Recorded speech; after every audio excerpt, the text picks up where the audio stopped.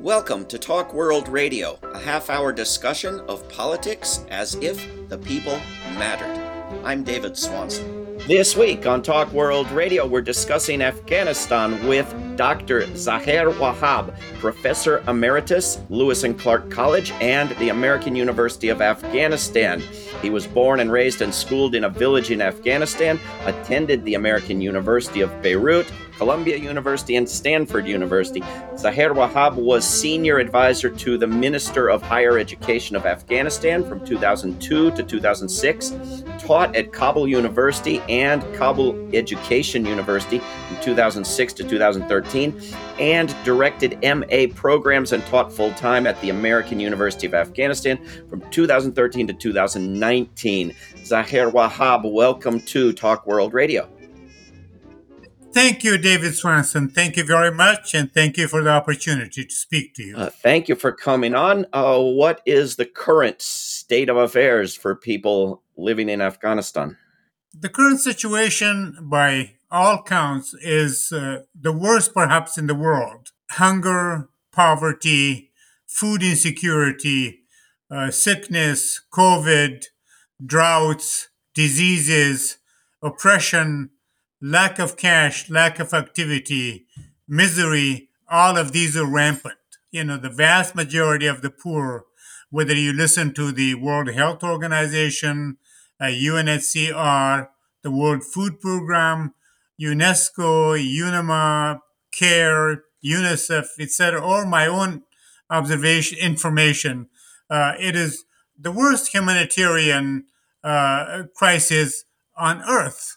9 out of 10 people actually are food insecure. People are so poor, so desperate that they have resorted to selling their body parts, family members, household belongings, whatever they have, to feed themselves. And even that is very, very difficult. Politically, the situation is rather unstable, although on the surface looks stable. But, the Taliban are in a way in charge, but there is resistance in many parts of the country. There is repression, especially in terms of human rights, women's rights, freedom of the press, education, etc. The situation is not very good. Women essentially have been sort of excluded from public life, although women do go to higher education, but their classes and days are separate. Schools, as you know, by and large, are closed at the middle and high school level, although girls do go. Let's say girls' schools. So the situation is very, very bad, desperate. In fact, surveys indicate that Afghanistan was the unhappiest country in the world last year and previous years. And anyone who can is leaving. There have been a massive exodus in the last year or so. People are trying to leave in any way they can.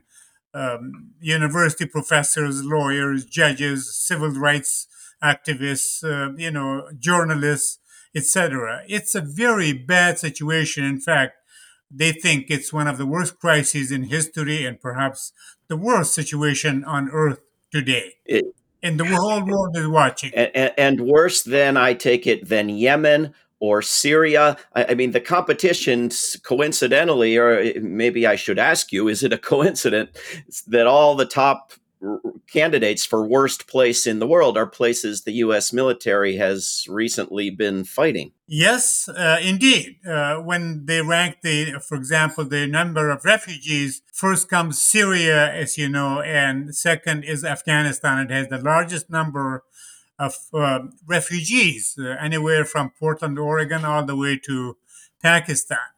Instead, in terms of death and destruction, death, pain and suffering, psychological problems, etc. It is, and yes, we know Syria, Iraq, Lebanon, Somalia, as you know, Yemen, African countries. In this region, as you know, the United States has essentially crippled Cuba, Nicaragua, Venezuela, and they're intervening in other countries too. So when we get to that point, David, how we came to this point, we will talk about the role of the U.S. And other Yeah. criminals, I would Well, say. So, I am indeed. curious what do you think are the causes how we got here, and including, do you think things are better in any ways or worse in any ways than when the U.S. military was there prior to the U.S. military withdrawal? Well, yes and no. In fact, how we got here, as you probably know, uh, foreigners, i.e., Great Britain, deposed King Amanullah in the early part of the 19th century, the first modernizing king, who brought the country a constitution, opened schools for girls and women, civil society, allowed civil society, and tried to modernize the country. But King Amanullah was deposed by the British through its mullahs in Afghanistan in 1929. And then the United States, of course, when it was organizing SEATO, SEATO, the Southeast Asia Treaty Organization in the 1950s, it excluded Afghanistan and went with Pakistan. And then, of course, the United States indirectly made life very difficult for the first Republican, Mr. Muhammad Dawood, in the 1970s, early 1970s. And then the United States and its allies, namely Pakistan and Saudi Arabia, organized the so-called Mujahideen when the progressives or the leftists were in power in Afghanistan from 1997 to 1998 or so, when the Soviet was in Afghanistan from 1979 to 1989. And the United States and its allies organized, of course, the Mujahideen. And the Mujahideen then actually, and the leftists, as you know, were essentially then driven out, and so was the Soviet Union. And the Mujahideen, in a way, gave rise to what we know the Taliban today. And then over the last 20 years, as you know, it wasn't just the United States which unjustly, unfairly, and illegally, and immorally, I would say, invaded Afghanistan in October 2001, because, as you know, Afghanistan had nothing, too little to do with the 9/11 crime here in the United States. The 19 hijackers were, 17 of them were from Saudi Arabia, and three others were from other countries. The Afghans had nothing to do with 9/11. In fact, the vast majority were not born in 2001. So the United States, and at one point, as you know, they were occupying, invading troops from 40 different countries, which occupied and, caused from 2001, I keep saying 2001 to August 2021, killed hundreds of thousands of innocent Afghans, people who were not even born then, caused an enormous amount of, death and destruction, and supported essentially very corrupt, inept, alien, and predatory regimes, the so-called two quote democratic regimes. And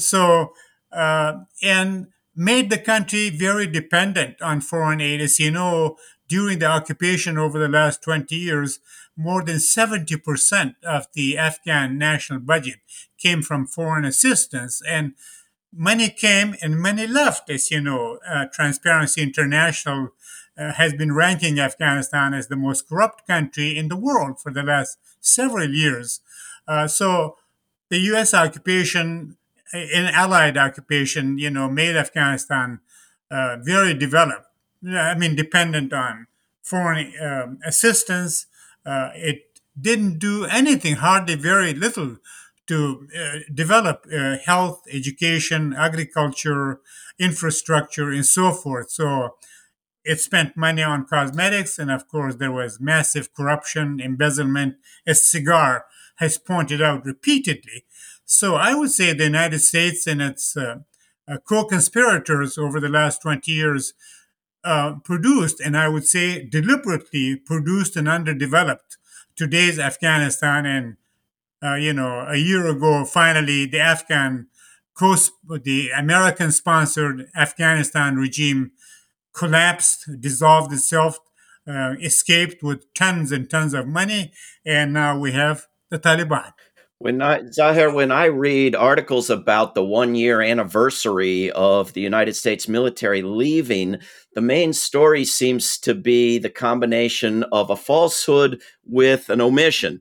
The falsehood being that the Afghan government would not turn over Osama bin Laden, so a war was needed, would not allow him to be put on trial anywhere for any crimes. And the omission being that none of these reports mention that prior to the ending of the war, there was a war going on, and now there isn't.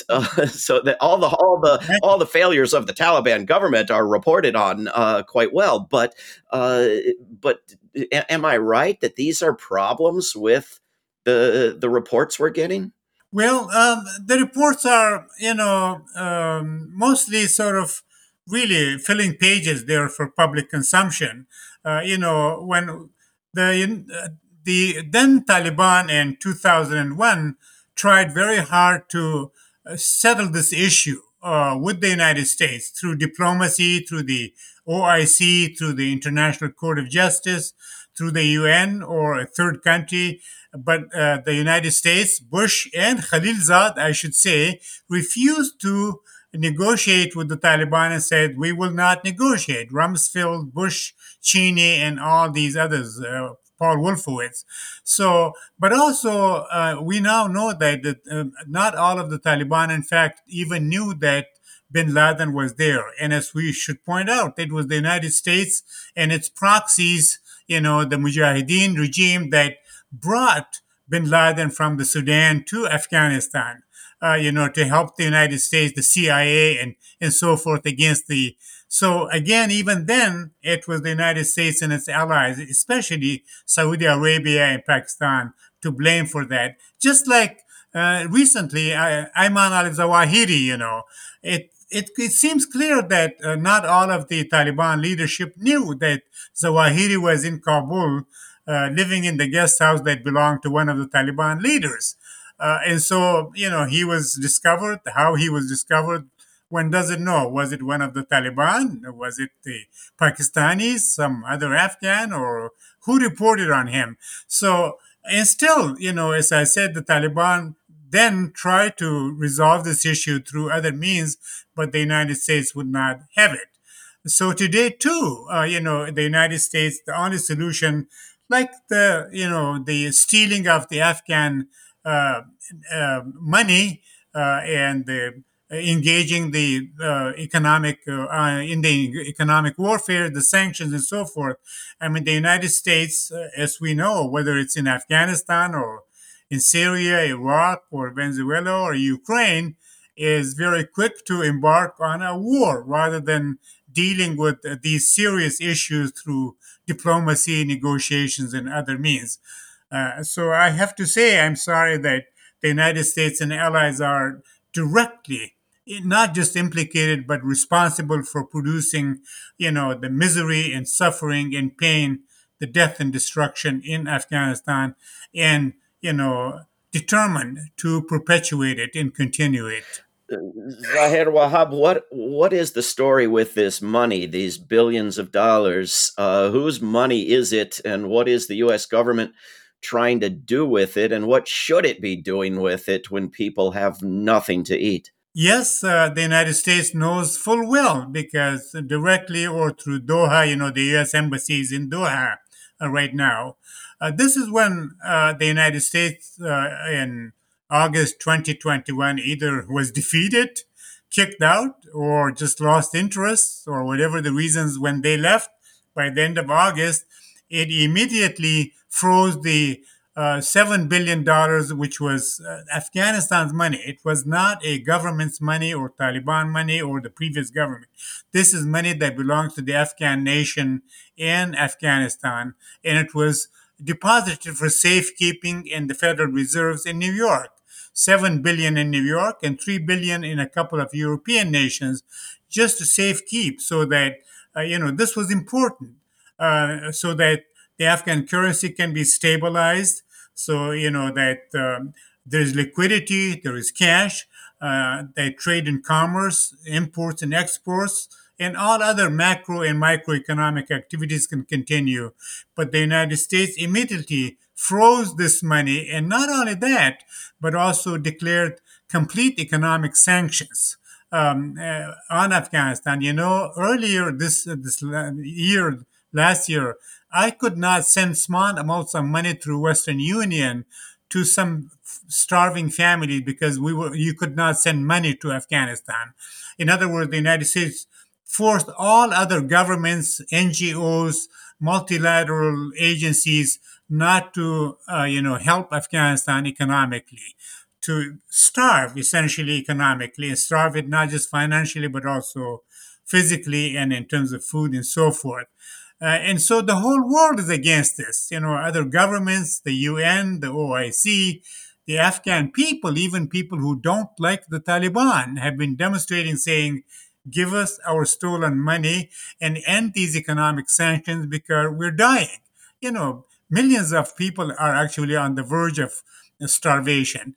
And that's why today, as you know, for months now, there's an unfreeze Afghanistan movement in this country and globally underway. And also, some of the government, Biden said some of the money will be given to the families of the 9/11 atrocity, but 70 plus families of the 9/11 families for peaceful tomorrows, as you know, have written to Biden that they do not want this money. They want the money to be returned to the Afghan people. And 70 plus academicians, professors, and even people like Stiglitz, the Nobel Prize winner, have written to Biden to return this stolen money. This is illegal. And yet, the United States government refuses, although I'm reading that talks are underway to see if this money can be deposited in a trust fund so that it can be slowly given to deposited for Afghanistan or given to the Afghan nation, but not the Taliban. In other words, this economic warfare, which is more vicious, deadlier than the physical and military warfare, as you know, needs to end. And people are saying, end this. And the United States refuses to do so. So this is where we are. And there's no cash. No one has any money in Afghanistan. Universities, schools, agencies, businesses, individuals, because salaries have been half of the labor force have been laid off. Economic activity has almost been crippled. So it is a very bad situation. Obviously it's illegal to steal someone else's money. It also is supposedly illegal under the Geneva Conventions to engage in collective punishment. Perhaps that's legal since it's not a war anymore. I don't know. I mean, it seems like regardless of how anyone got here, the very worst thing you could do would be to steal resources from the worst place on earth that's suffering the most, that has the most people facing starvation. Exactly. How does Exactly. I mean, you would think that, this is wrong no matter how you look at it. And yet Washington is, refuses. It's as I said, I'm in touch with people, professors, teachers, associates, friends, and relatives, and I watch the Afghan press because I speak both Farsi and Pashto in addition to what's available in English. It really is it's worse than this. I think David Miliband, the head of the IRC, who was the foreign minister of Britain, said this is much worse than you can imagine, which is true. I mean, I call it sort of a slow motion genocide brought on television. It is collective punishment at worst than collective punishment. How the United States, Washington, I should say, does this is beyond me. And look at the situation, how it deals with the crises in Ukraine, which, of course, as you know, the United States and the West provoked. it's a proxy, another proxy war. But you know why we need this system needs wars. If there were no wars, the military-industrial complex will invent wars, and that's why. Different organization have said cigar is a very good source for this, saying this is unnecessary, it's illegal, it's immoral, this needs to stop. There's But something ironic about a nation that's being invaded and occupied by the United States and European militaries, putting all its wealth in the United States and Europe for safekeeping.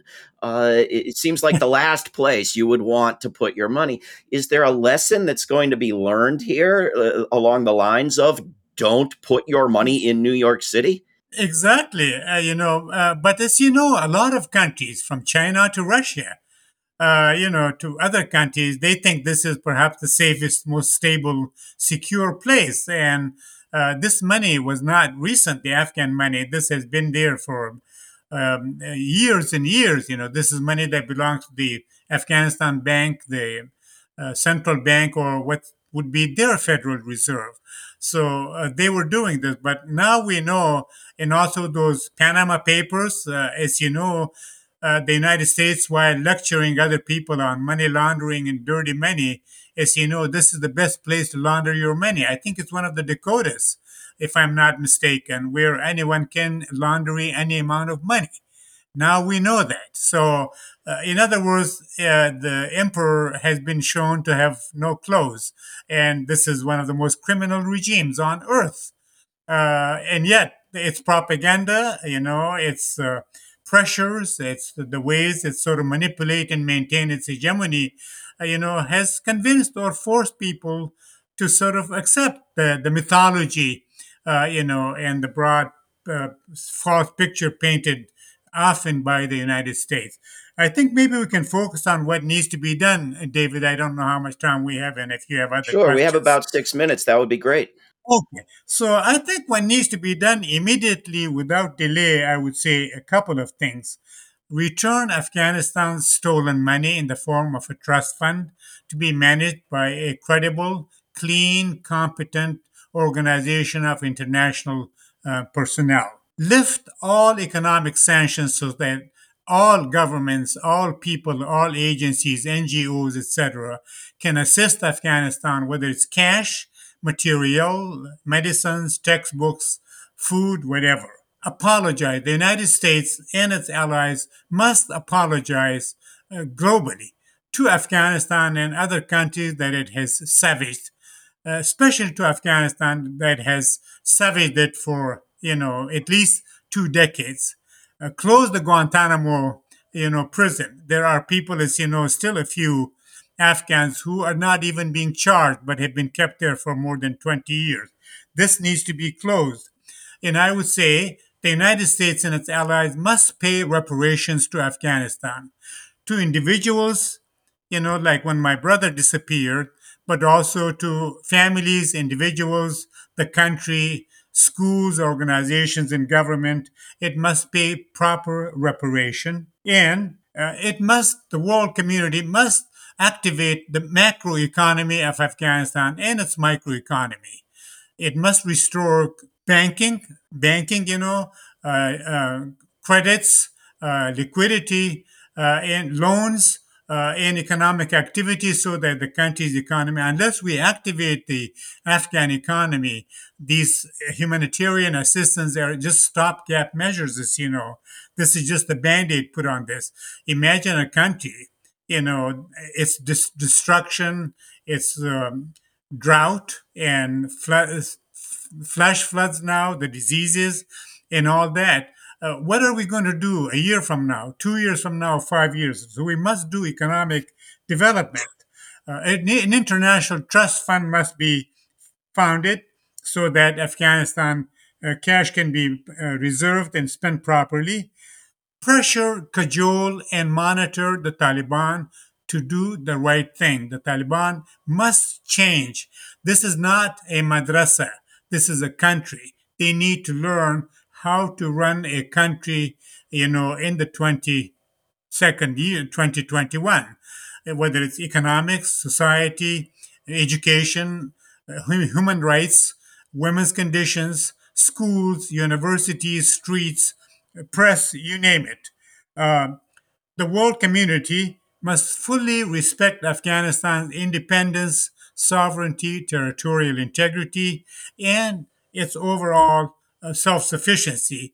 The international organization must guarantee that no one directly or indirectly intervenes in Afghan affairs. And the world must be aware of the fact that unless Afghanistan is restored to like a normal country, the drugs, extremism, religionism, and immigration will come and haunt us even in Portland, Oregon. And as I said, we need to stop this slow motion genocide and, end the suffering of the Afghan people. But also, the United States and the world needs to work on a new architecture of peace, development, cooperation, and security for all people everywhere. Herr Wahab, we have about 2 minutes left, a minute and a half left. A lot of aid, actual humanitarian aid, is going to Ukraine and the people of Ukraine, which is a wonderful thing, although vastly more is going into weapons to make matters worse for them. Is it possible for people to send aid to Afghanistan, to places like Syria, Yemen, Afghanistan, that have seen vastly more death and suffering thus far than in Ukraine? Aren't getting the sort of attention. How do you send help? Yes, David, double standards in terms of, say, compare Ukraine to Afghanistan or any other places. It's so obvious. It doesn't even need any discussion, I think. The racism, the double standards, the North South thing, the white non white, the Eurocentrism, American exceptionalism, American interests, proxy war, American, competition with Russia and China. These are all very obvious and it's sickening. So I think what we need to do is to do the same thing in Afghanistan. Although, in fact, over the last year, about $800 million have gone into Afghanistan. Even now, every month, the United Nations brings in about $30 million in cash. That gives it to private banks and some of it to the central bank. So it's not the United States is relenting. And what we need to do is stop, just cash, reserve the money, but also develop the country. As I keep saying, what the world needs to do is instead of giving cash and band aid and, bread and tents and some aspirin, they need to work on serious macro development in Afghanistan so that this country's misery and this country as the sort of nest of future trouble can end once and for all. It's not difficult. The UN is very happy to be an intermediary to channel and funnel all kinds of aid from the rest of the world to Afghanistan, and this is being negotiated right now, happily. Very well said. We've been speaking with Zaher Wahab, Professor Emeritus, Lewis and Clark College and American University of Afghanistan. Zaher, thank you for coming on Talk World Radio. Thank you very much, David Swanson. Thank you, and good luck. This is Talk World Radio. I'm David Swanson. Take action at rootsaction.org. Help end war at worldbeyondwar.org. Read or listen to today's Peace Almanac entry at peacealmanac.org. All past shows can be heard at talkworldradio.org. Talk World Radio is produced in Charlottesville, Virginia, and syndicated by Pacifica Network. There is no way to peace. Peace is the way.